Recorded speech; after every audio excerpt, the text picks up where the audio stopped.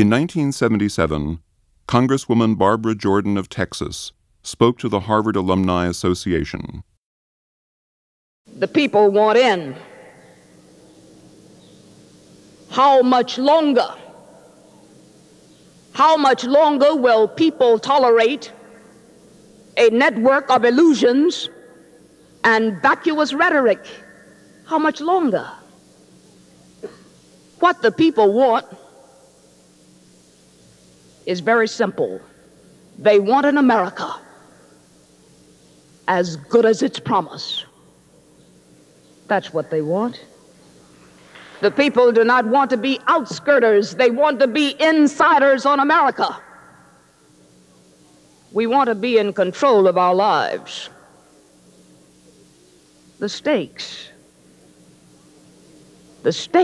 are too high